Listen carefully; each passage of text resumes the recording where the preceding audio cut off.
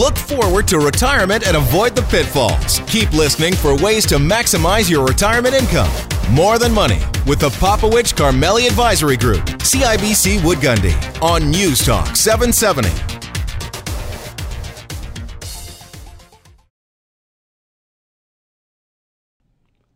Lifestyle matters. It's more than money. I'm Faisal Carmeli, my co-host here, Dave Popowich. How you doing, buddy? Well, we've got a show to talk about some tax changes, so I don't know. I got a bit of anxiety, I got to tell you.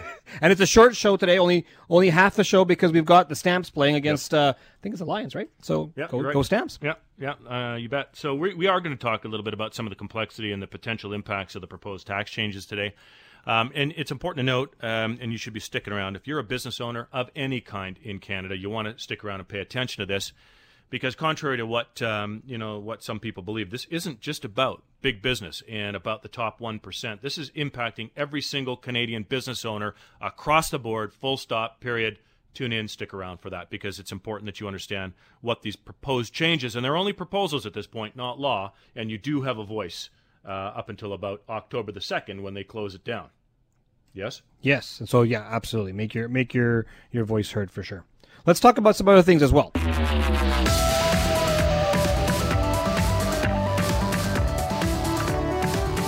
Let's talk about I saw this on my screen on Friday. Yeah. The S&P 500 index, which is the broader index in the US. Yeah. If you look on the screen, up about 11% year to date. Yeah. Sounds great. Yeah. When you convert that back to Canadian dollars, up 2%. What I think people have forgotten is that when they look and they hear us talking about the market numbers, or they go on TV, or they see the S&P 500 hitting records, or the Dow Jones hitting records, or they're investing outside of Canada, that currency has taken a big play today. Yep. They're taking a big play this year. Yep. And that big swing of approximately 9% since the beginning of the year is a huge damper on people's returns in Canadian dollars. Right, if you hold U.S. currency exposure. Correct. So my question to you, Dave, is should people panic? What should they do? How should they react to this? That's a good question. So let's talk about that. It's interesting. I've been doing a lot of work on that. We're going to have a piece out to clients next week looking at currency, not just in the short term, because this is since probably May, June, right? This is a 4-month swing, but we've had a very violent move on the currency. Peak to trough, probably close to 14%. Year to date, probably closer to 10%. But here's the thing. We talk about this in the seminar a lot, Faisal. So let's talk about a person as an example who's in retirement and snowbirds in the United States. Okay. Or visits.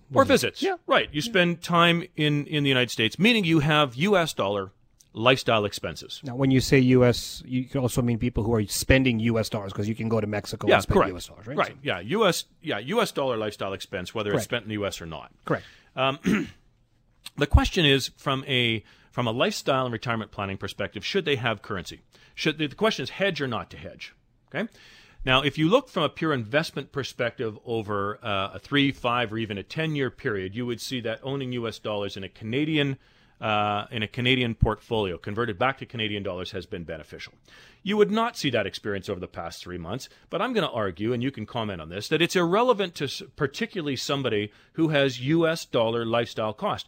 Hedge out the currency risk by owning U.S. dollars because you're spending in U.S. dollars. So using your example, if S&P's up 11% in U.S. dollar terms, even though it would show flat or 2% in Canadian dollar terms, if you're spending in U.S. dollars, you've got 11% more to spend. Yeah, so this is the opposite argument that we heard last year. Right. When the currency fell from par all the way down to under 70 cents.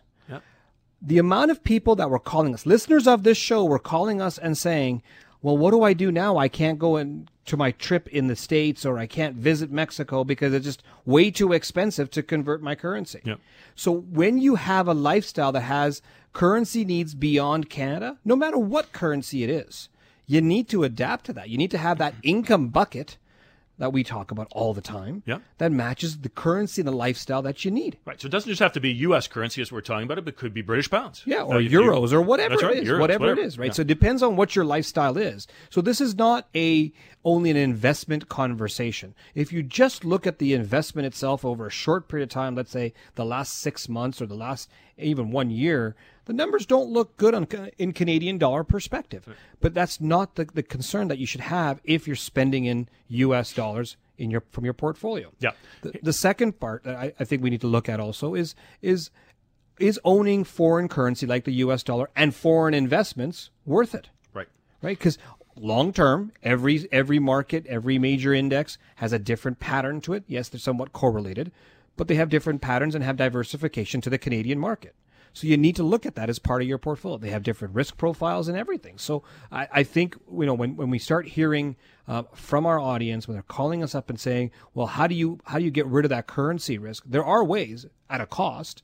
And is it worth that cost given the long-term viewpoint of your money? Here's the other thing I want to address before we run out of time is the violence of the move, how rapid the move. Yeah. So we've had lots of questions about, hey, how come nobody knew about this? Or how come, you guys you didn't know ahead of time that this was going to happen? We get phone calls from listeners about that. Right, and I'm interested. Or how come my guy didn't know about that? Whatever the question is, right?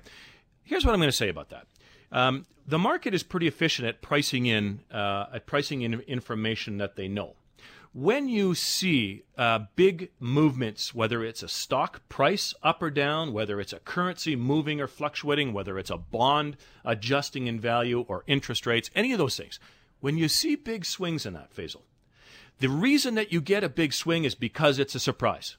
If it wasn't a surprise, the market would know it and they would price it in, right? So I think people, this speaks to risk mitigation now, right? Because President Trump, will not be calling us or any other advisor prior to sending out a tweet because the North Korean leader will not tell us when he's going to send out a missile, or when Stephen Poloz, the Bank of Canada governor, decides he wants to reverse course hard and raise interest rates and doesn't pre-announce that. It is important to go back at gut check time and take a look at your portfolio's performance through that time. There are going to be shocks. There are going to be surprises. Today is currency.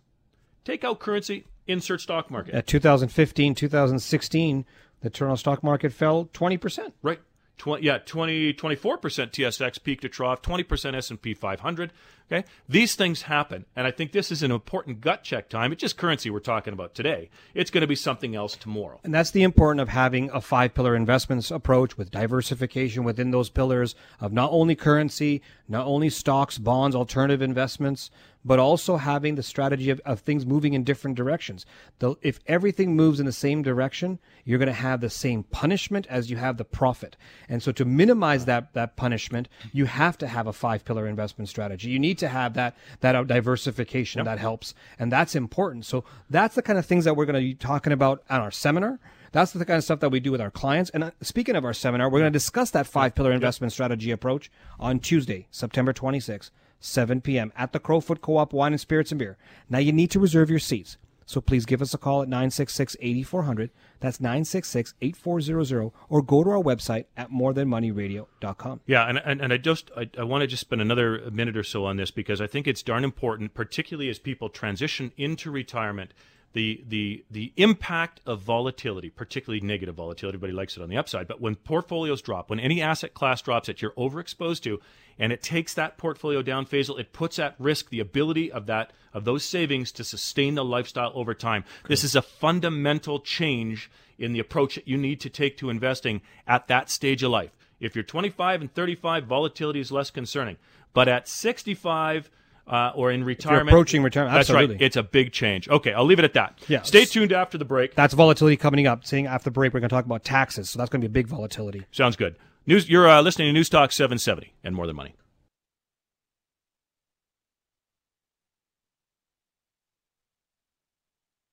David Popowich and Faisal Karmali are portfolio managers and investment advisors with CIBC Wood Gundy in Calgary. The views of David Popowich and Faisal Karmali do not necessarily reflect those of CIBC World Markets Inc. Clients are advised to seek advice regarding their particular circumstances from their personal tax and legal advisors. If you are currently a CIBC Wood Gundy client, please contact your investment advisor. CIBC Wood Gundy is a division of CIBC World Markets Inc., a subsidiary of CIBC and a member of the Canadian Investor Protection Fund and Investment Industry Regulatory Organization of Canada.